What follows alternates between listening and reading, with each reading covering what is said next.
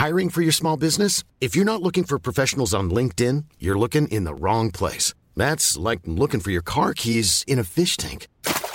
LinkedIn helps you hire professionals you can't find anywhere else, even those who aren't actively searching for a new job but might be open to the perfect role. In a given month, over 70% of LinkedIn users don't even visit other leading job sites. So start looking in the right place. With LinkedIn, you can hire professionals like a professional. Post your free job on linkedin.com/people today. Planning for your next trip? Elevate your travel style with Quince. Quince has all the jet-setting essentials you'll want for your next getaway, like European linen, premium luggage options, buttery soft Italian leather bags, and so much more. And it's all priced at 50 to 80% less than similar brands. Plus, Quince only works with factories that use safe and ethical manufacturing practices. Pack your bags with high-quality essentials you'll be wearing for vacations to come with Quince. Go to quince.com/trip for free shipping and 365-day returns.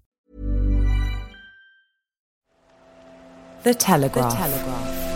Podcasts.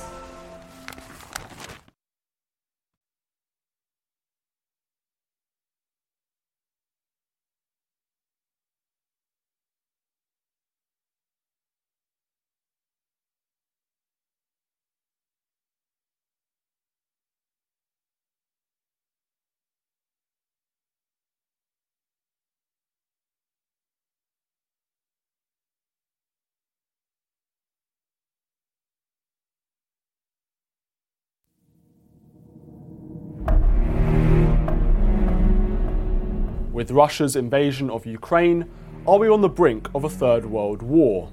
To discuss Vladimir Putin's goals, nuclear weapons and more, I'm joined by the Russian-American historian Dr. Yuri Felshtinsky, who has just published a new book called Blowing Up Ukraine.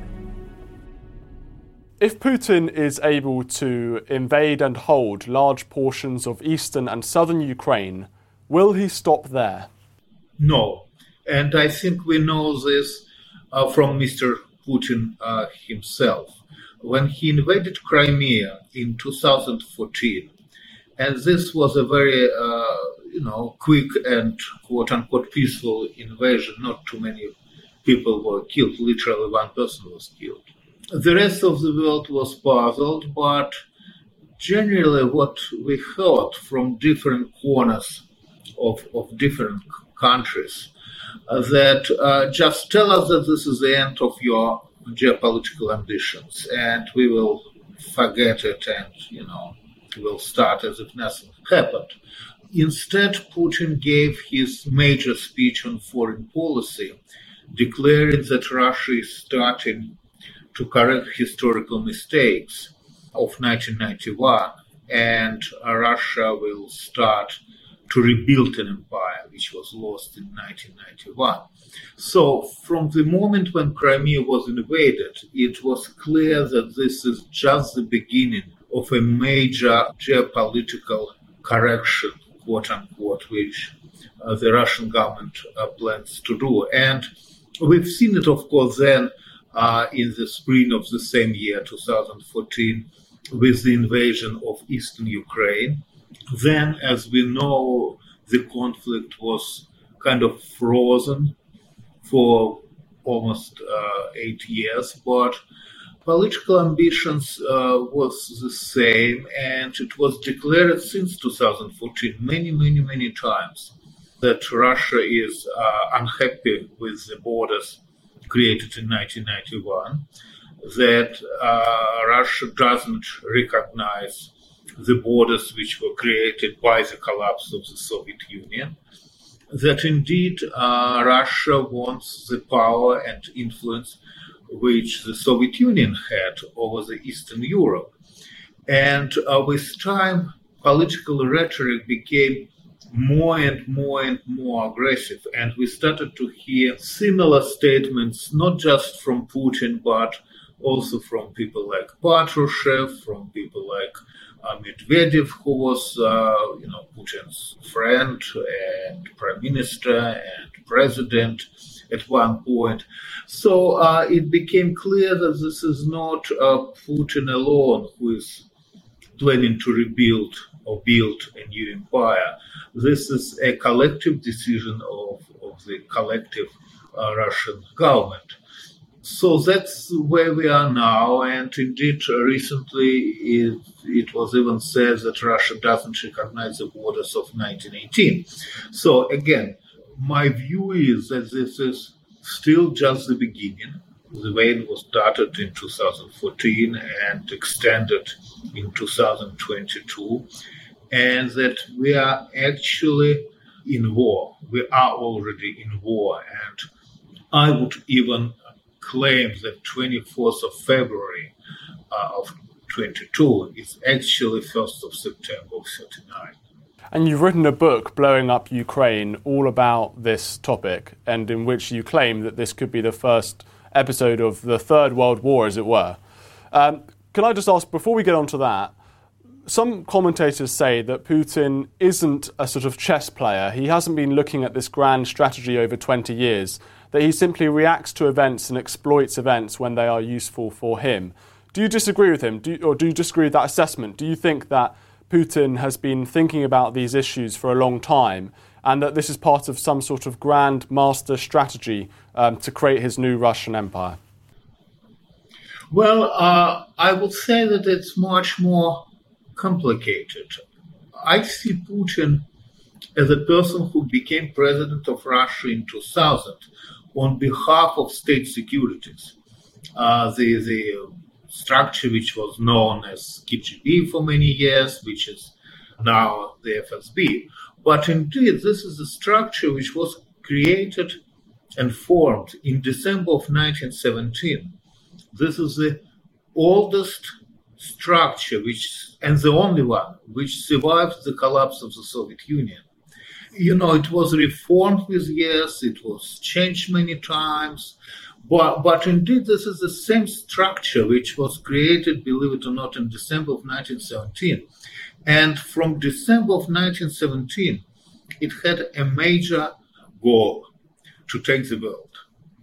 The way it develops from 1918 or 1917, December of 1917 and 91, this was a constant struggle between the state securities and the Communist Party.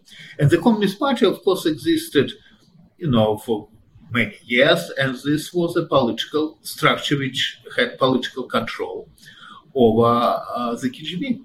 Of course, this was communist control, but nevertheless, this was a kind of control, right? KGB was never an independent organization.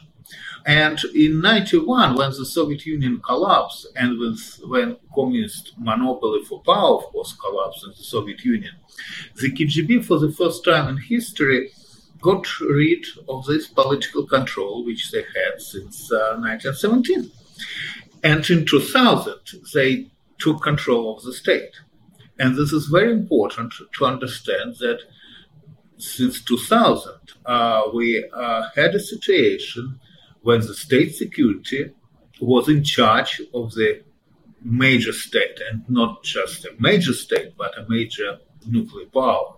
This never happened before.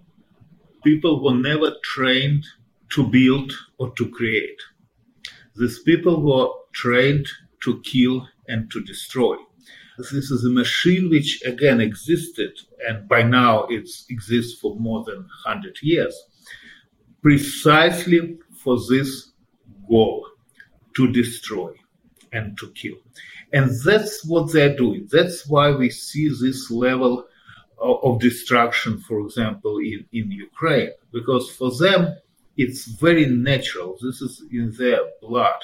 We're also facing a situation for the first time in history when state security controls the army. Again, this never happened before. This would be a government, a dictator, a monarch, but not state security. So that's why we see Russian troops killing and raping and destroying everything they see, because these are not regular troops. These are actually, kind of SS German troops, which are trained to kill and destroy. They're not trained to liberate or to be a peacekeeping force, or even just to take a territory. This is not what they're doing. They're taking territory in order to destroy it completely. And that's why once again, we see this level of destruction in Ukraine. They probably do not have the army to take control of the entire country. But what they do, they concentrate to destroy a particular area or particular district, destroy it, pull out, regroup, and move to destroy the next district. And of course, Ukrainians are fighting and they're very good in what they're doing.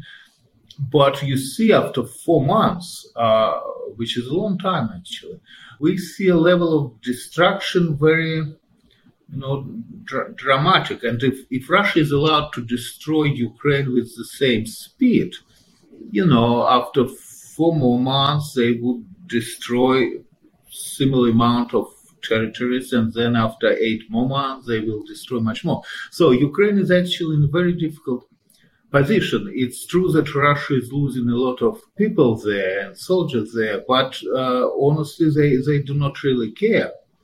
And indeed, more people are killed, the more important the war becomes. And if you look at the history of the Second World War, for example, then one of the arguments of the Soviet government always was that Russia was the main player during the Second World War because the Soviet Union lost more people than any other country. So this became an argument claiming that Russia was a major player of the coalition. What is questionable, taking into account that Soviet Union was getting a lot of help from the Western countries, but the argument that Russia lost more, Soviet Union lost more people than any other country, became the foundation for this legend or claim or history books written in the Soviet Union that it was the Soviet Union who won the war. So the fact, once again, that Russia now is losing dozens of thousands of soldiers would not be the reason to stop the war. That's any normal government probably would come to a conclusion that, well, since we are losing too many people, we probably should reconsider the military policy or activity or stop the war altogether. But this is not going to happen in case of Putin because again, the state security is in control and they see those things differently. Now, you make many comparisons between the SS, the Nazis, 1939, and contemporary Russia, Vladimir Putin, and you talk about the state security services wanting to kill and destroy. Now, I would put it to you as a sort of counter-argument that maybe you're being too simplistic here, that killing and destroying is a means, it's not an end, it's not a sort of objective, it's a way of achieving an objective. So you could say that these people are willing to use these terrible tactics, but they don't just do it for the fun of it, presumably, unless you really are just saying these people are pure evil. They must have some kind of goal at the end of it. And another counterpoint I would say is that for the last 20 years, Russia hasn't been a North Korean-style dictatorship. It hasn't been like Nazi Germany even. It's been obviously authoritarian and anti-democratic, but the opposition hasn't generally been completely wiped out. There has still been some elements of democracy, some elements of opposition, and you can look to cases of assassinations and things like this, and you justifiably would do so. But the picture you're painting is of a group of people who are purely evil. And don't you think that's just slightly too simplistic as an explanation as to what's going on in Russia at the moment? Well, I do not think this is too simplistic. You see, first of all, Russia is moving towards a classical fascist state very, very quickly. We could say the same about Germany, by the way. Hitler came to power in 1932, and by 1939, as we know, Germany was ready to begin the Second World War. It took them only 7 years. Putin came to power in 2000. Not just he came to power in 2000, he became president in 2000. But by 2000, the major positions within the state, within the Russian state, were already taken by the FSB. It was not seen this way, and people always would say that, well, we have market economy, we will buy all those people, we have more money than they do. So we are not afraid actually of FSB officers taking government positions or, positions within private companies, because we always will find common language with them. They are people who are interested in being rich, they are interested in traveling abroad, etc., etc.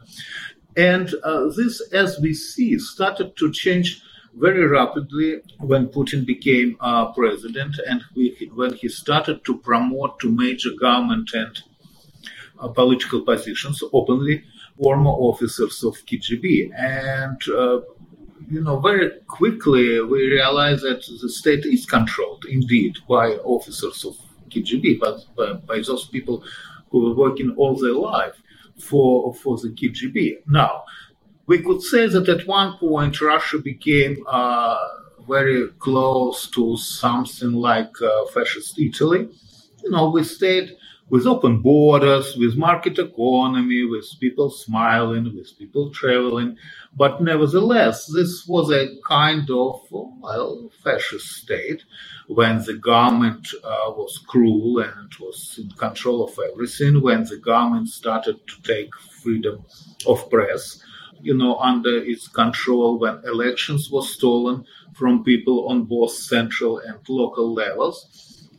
I would say everything changed after 24th of February. Russia, prior to 24th of February and after 24th of February, is a completely different state. And this happened literally, overnight. I have to say that everybody was surprised how quickly this happened overnight. And now I think it's fair to say that we are dealing with a structure which is very similar to Nazi Germany, in 39. Now, the chief of staff, or his British position, I think, is named differently, said recently that he thinks that we are in 1937 now. This is possible. I'm claiming that I would say we are now in the end of 1939, but it's possible that we are now in 1937, what gives us 2 more years before a full-scale Third World War. You mentioned the goal. The goal of the destruction. What would be the reason for them to just destroy entirely a territory which they take? By the way geography works with Ukraine, the territories which they invaded are Russian language territories where ethnic Russians lived. They lived there for generations and for many, many, many years. But these are Russians mainly who speak Russian. And so they're destroying their cities so far. Kharkov is a Russian city. It always was. It was a quote-unquote Russian capital of Ukraine. Mariupol, which they destroyed completely, was the most pro-Russian city in Ukraine when 2014 invasion, when it happened. Mariupol actually had, pro-Russian demonstrators on the streets demanding separation from Ukraine. So they're destroying the most Russian parts of Ukraine now. They do not care. And I think I know why. Because this is not about Ukraine. Ukraine just an example. Ukraine just the first country which they invaded. What they're trying to show, to demonstrate to the entire world, that, look, guys, you have a choice to surrender, or we will destroy you the way we destroy Ukraine. Have you seen what we've done in Ukraine? We are going to do the same with Moldova. If Moldova chooses to be independent, we will do the same with the Baltic states. We will do the same with any country which we invade, unless you surrender. And if you listen what Putin was saying many times in front of different audiences, his complaint was that the West does not hear us. We say something. We talk to you. You do not hear us. Well, maybe now you will hear us. We invaded Ukraine, we destroy Ukraine because we would like to become an empire again. Do you hear us now? No? All right, we will invade Moldova. Will you hear us now? Well, then we will try with the Baltic states. Or we will try with the transfer of nuclear weapons to Belarus, with the readiness to fire from Belarus, if you do not give us what we want. The problem is that what they want is actually everything. And this is the major problem, because indeed this is not about the Ukraine, this is not about Moldova, this is not about Belarus, and this is not even about the Baltic states.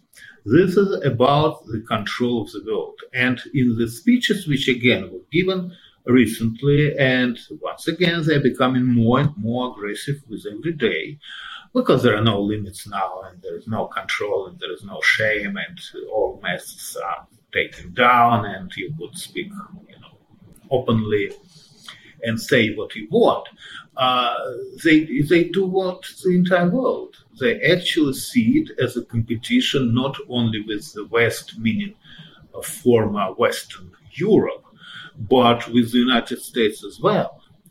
They demanding more territories, what sometimes, seems to be naive or too primitive, but indeed, if they do not recognize the borders of 1918, what was said, Finland, of course, belonged to the Russian Empire before 1918. So this were not just the Baltic states, this were not just Poland, at least partially, but also Finland. And then, believe it or not, and we could smile now about this, but Alaska once belonged to the Russian Empire as well, and was sold to the United States by the Russian government. Hey, it's Danny Pellegrino from Everything Iconic. Ready to upgrade your style game without blowing your budget? Check out Quince. They've got all the good stuff, shirts and polos, activewear, and fine leather goods, all at 50 to 80% less than other high-end brands. And the best part? They're all about safe, ethical, and responsible manufacturing. Get that luxury vibe without the luxury price tag. Hit up quince.com/upgrade for free shipping and 365-day returns on your next order. That's quince.com/upgrade. I'm Sandra, and I'm just the professional your small business was looking for. But you didn't hire me because you didn't use LinkedIn Jobs. LinkedIn has professionals you can't find anywhere else, including those who aren't actively looking for a new job, but might be open to the perfect role, like me. In a given month, over 70% of LinkedIn users don't visit other leading job sites. So if you're not looking on LinkedIn, you'll miss out on great candidates like Sandra. Start hiring professionals like a professional. Post your free job on linkedin.com/people today.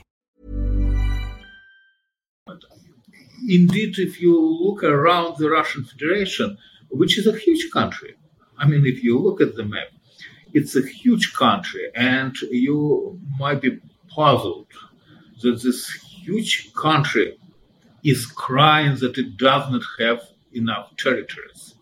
And that's what you read in Russian newspapers or hear from Russian leaders, as well as from propagandistic channels, that Russia just cannot survive without Ukraine, that there is no Russia without Ukraine. Russia cannot survive without being an empire. And we are talking about a country where probably 90% of lands are not developed at all. If you look in the direction of Vladivostok, then the entire territory is actually empty. People do not live there. It's not developed at all. So this is not, of course, about territory. Also, the claim is that Russia needs more territory. This is about the destruction of different civilizations which exist, because Russia cannot, unfortunately, coexist with them, right? Because Russia does not feel itself great when other countries like Poland or the Baltic states exist as independent, when other countries like Britain or the United States to claim that Russia is not, developed enough to to consider it to be a great nation, and the only reason people deal with it as a great nation because it has nuclear weapons and oil and gas. So that's why Russia is trying, instead of rebuilding itself, find it's much quicker and easier to destroy other kind of civilizations which exist. So it's partially philosophical, it's partially historical, because Russia always existed as an empire. It was empire prior to 1918. It was empire prior to 1991. Different kind of empires, and Russians unfortunately lost the empire in 91. But still, the unfortunate part is that they still believe that they have to be an empire. And to be an empire, they need to be in control of other nations. And they do not have this control. And they're not ready to realize that the 1918 is gone long time ago. And actually 1991 is gone long time ago. And the world is different. So they're returning us to the old kind of world when empires existed. And that's the major problem. Let's get really specific. Just so that I'm making sure that I'm understanding you correctly. Now, you talk about world domination, that being the goal of the Russian elite. Can you get specific? Where exactly has Putin, where exactly have Russian leaders and politicians talked about invading other countries or taking over the world? Just so that I'm understanding you correctly, that is what you're saying. And secondly, right. Ukraine's quite a specific example because, as you rightly mentioned, there are many Russian speakers in Ukraine. Russia and Ukraine's history have been interlinked. Ukraine has only been a country since 1991. So this is how Putin justifies his invasion of Ukraine, because there are historic links between the two countries. So then you talk about the Baltic states, and you talk about Alaska, and you talk about Moldova. Those countries are different, aren't they, to Ukraine, because they don't have that similar history, that shared history that Ukraine and Russia has. So I just want to be a bit more nuanced here and just focus on those individual countries and also on this idea, which I personally, I've never heard of Putin or anyone saying that they want to dominate the world. But maybe you can give me some examples of where they've said that, if that is what you're claiming.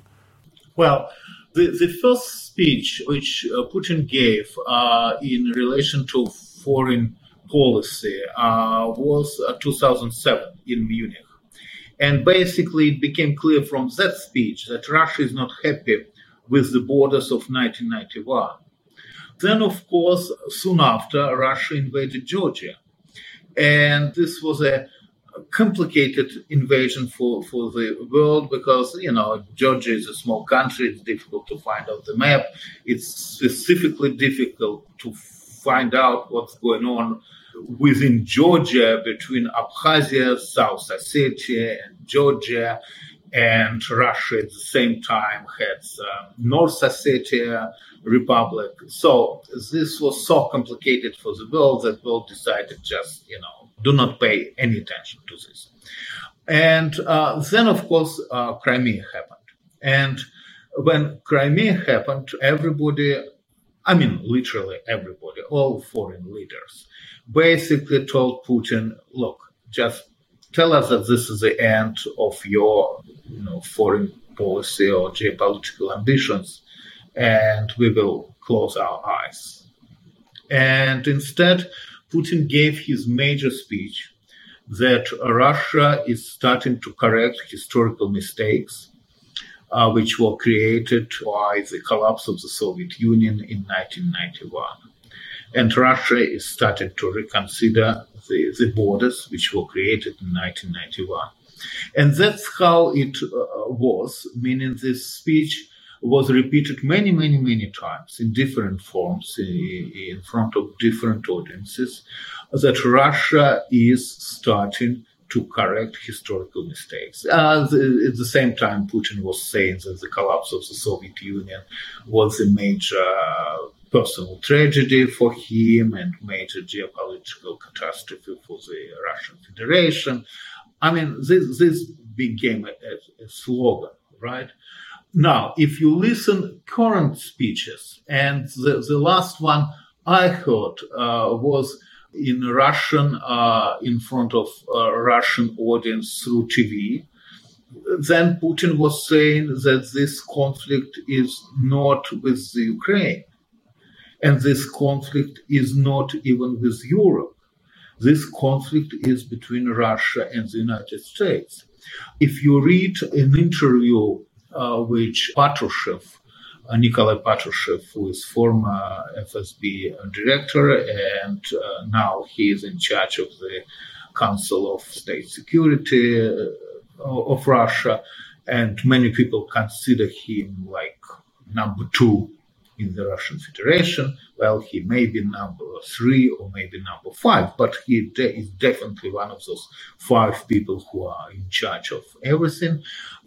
He actually was saying that the entire world is fighting against Russia, and Russia is retaliating against this entire world. And Russia is going to use different kind of weapons, and not just, weapon the way we know it, but Russia is going to create artificial hunger in Africa through destruction of Ukrainian grain and force millions of migrants from Africa to take cover from hunger in Europe, what would destroy Europe. So basically he was saying that we will destroy Europe through the creation of crisis of migrants, right? The hunger crisis. So Russia is fighting a major war against the entire world. What I think by now is recognized by NATO as a structure, as an institution. And if you read the statements which were coming from Madrid, they do understand this danger. They do understand it. They're talking about, increasing the army like from 40,000 to 300,000 in Europe. Everybody is increasing military budgets. I mean, we might be in 1937, what might mean that we have 2 more years.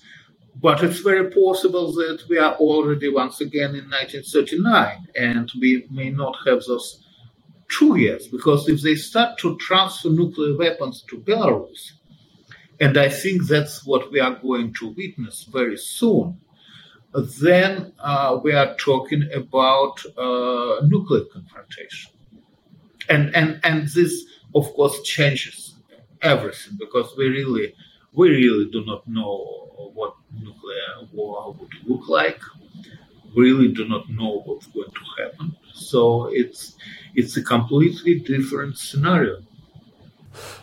I'm still not quite convinced that they're aiming for world domination through your statements. It sounds like they feel that they're being on the defensive against the world. That's not quite the same thing as being offensive, if you see what I mean. But let's move on from that very briefly, just because World War III, this is the topic of your book. You talk about nuclear annihilation, nuclear war. You're talking about 1939, the Third World War that we could potentially be in. Do you think that the West should be more aggressive towards Russia and towards Putin? Do you think that we should engage in a war with Russia to stop them from using nuclear weapons or whatever? Basically, what I'm asking is, do you think the West should be more aggressive in their stance towards Russia at the moment?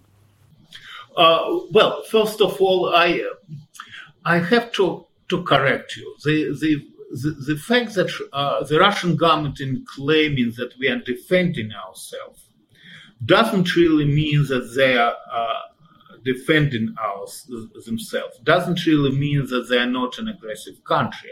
Well, Hitler was saying the same. Hitler was saying that Britain and France actually are aggressors. Indeed, Hitler was saying that this was France and Britain who declared war against Germany, but not Germany. Germany never declared war against France and Britain, and technically speaking, this was correct. All Germany have done in September of 1939 was to invade Poland. Speaking about Russian population, which you also mentioned, you see, again, the last time somebody was trying to, in Europe, to unite everybody who was speaking the same language was, of course, Hitler and Germany in 1930s. And prior to 1939, he successfully united all Germans speaking German in Europe, in the borders of one state. And the entire world kind of accepted this, right? They didn't accept the fact that Germany invaded Poland. But prior to this, all invasions which Hitler made were basically allowed to proceed, except of German invasion of Russia, June 22, 1941. Soviet Union was never invaded. So you could hear Russian leaders talking about the world hating Russia or fighting against Russia, but for practical purposes, this was the Soviet Union and Russia which would invade a territory every time. And there are many, of course, examples. Soviet Union invaded Finland, Soviet Union invaded the Baltic states, Soviet Union invaded Romania, Soviet Union invaded Poland.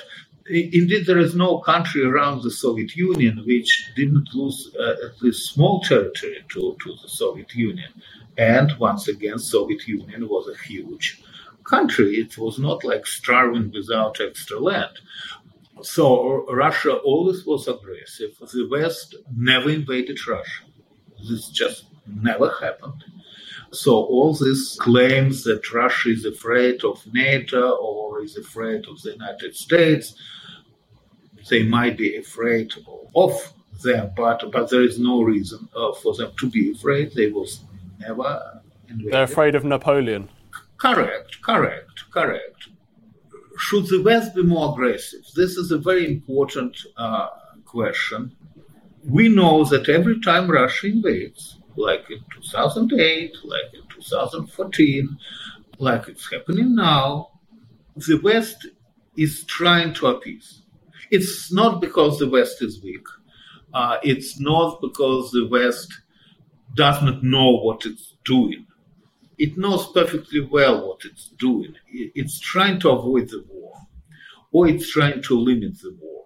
And it's always hoping that the war will die within certain borders and will never spread to the West, right? And what is cynical, and probably we might criticize the West for this, and if we take the example of Ukraine, we see now that, let's put it this way, if NATO would intervene in Ukraine, the war would be over in 2 weeks.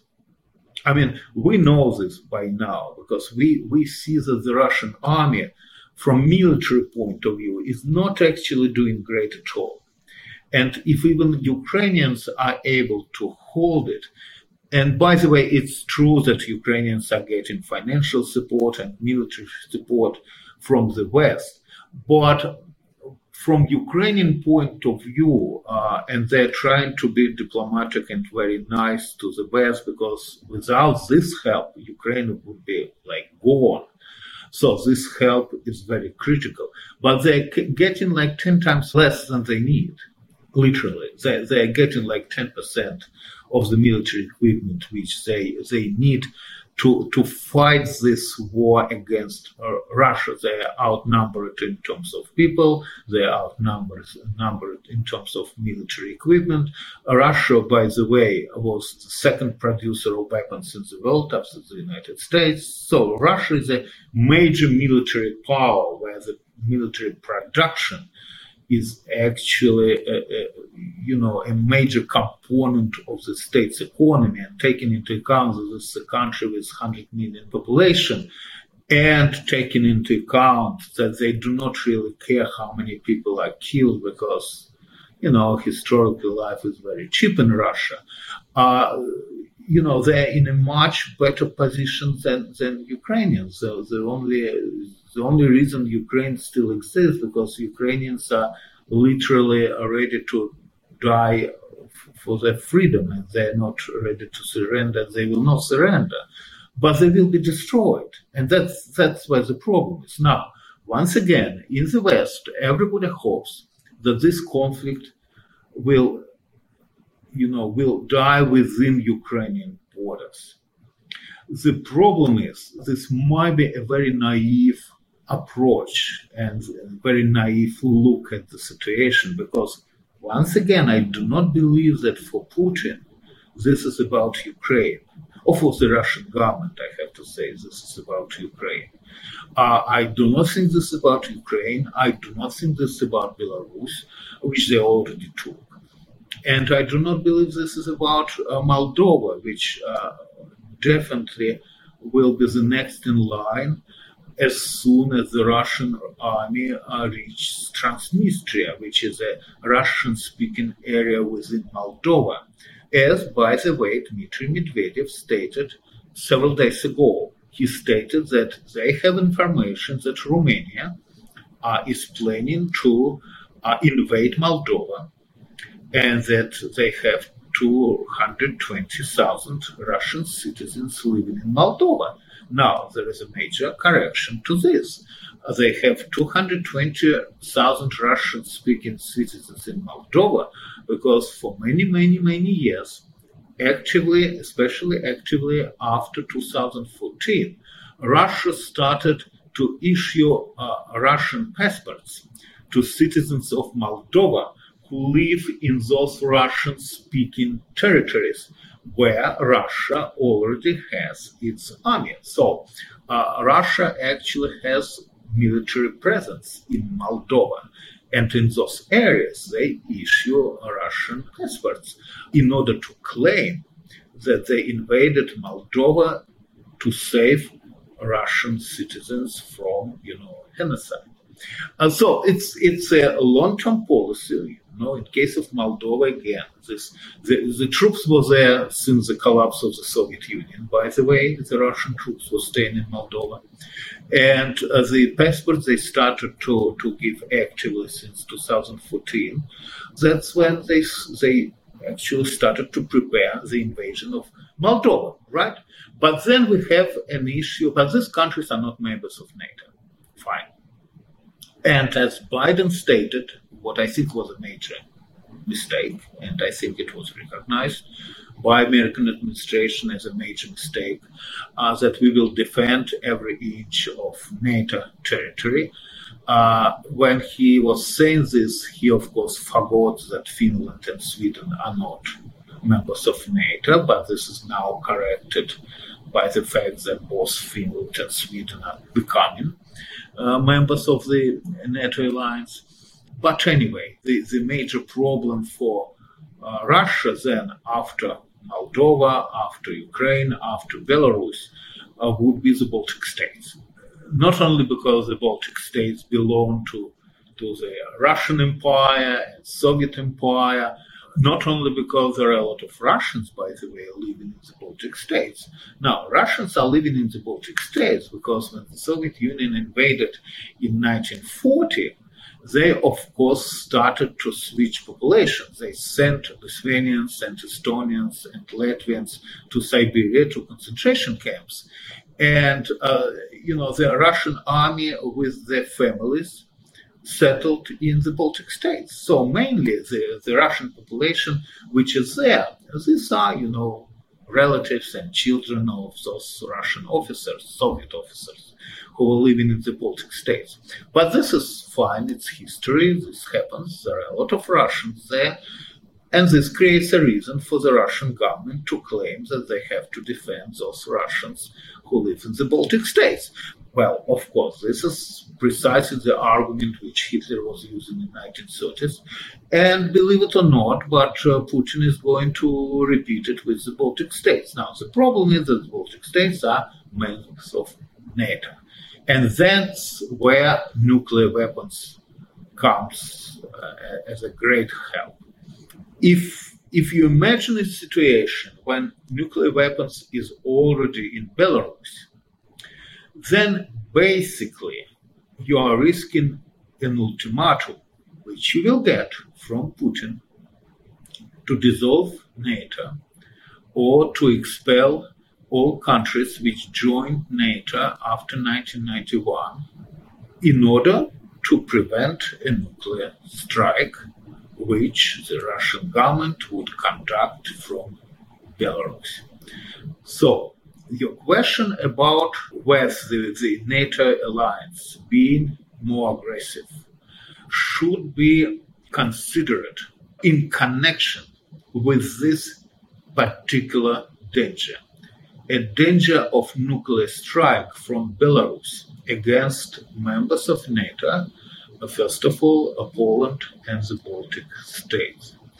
And I think that's what we are going to face. You wrote a book in 2002 with Alexander Litvinenko, Blowing Up Russia. Now, for those who don't know, Litvinenko was a Russian spy who was poisoned in 2006 and killed by Putin, basically, by Russian agents.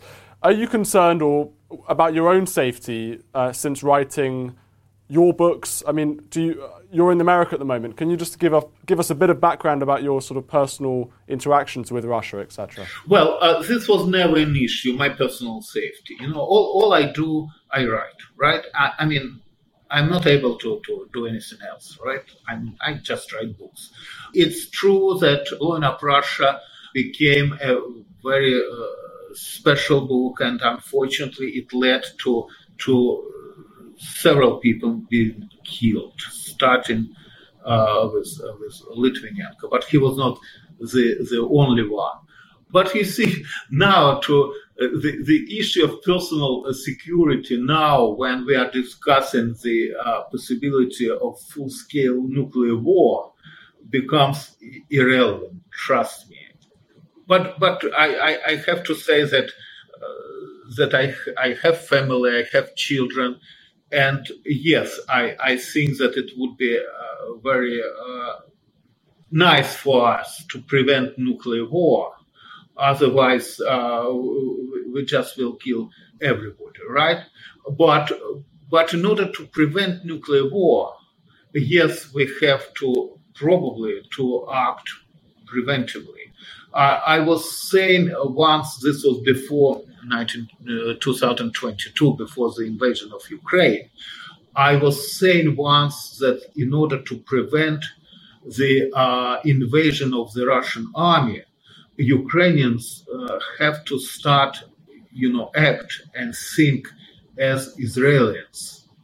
Because you see, you need sometimes to start preventive wars to survive, especially if your enemy is stronger. If your enemy is weaker, you do not need to strike preventively. But that's what the Russian state is doing usually, because the enemy is weaker, so they just invade, right? But in terms of fighting a possibility of nuclear war being conducted from Belarus, or let's say from Donbass, which is occupied by the Russian army and which is technically Ukrainian territory, and you could move very easily tactical nuclear weapons to Donbass, which is Ukraine, you have to strike preventively. I think there are a lot of military leaders of NATO who would agree with you. I sincerely hope that that's what's going to happen if we see the movement of nuclear weapons to Belarus. I think we would have no choice. Thank you so much for joining us. That was an absolute terrifying interview, but very interesting. And I hope to be wrong. I mean, I do not know how many times I have to stress this. That I sincerely hope to be wrong. I'm just afraid that I might be right. Thank you for listening. If you enjoyed this show and are interested in hearing more episodes like it, please follow this podcast and drop us a review. If you have any suggestions of people you would like to be interviewed, you can let us know via the Apple Podcasts app. Hey, it's Paige DeSorbo from Giggly Squad. High quality fashion without the price tag. Say hello to Quince. I'm snagging high-end essentials like cozy cashmere sweaters, sleek leather jackets, fine jewelry, and so much more. With Quince being 50 to 80% less than similar brands. And they partner with factories that prioritize safe, ethical, and responsible manufacturing. I love that. Luxury quality within reach. Go to quince.com/style to get free shipping and 365-day returns on your next order. Quince.com/style.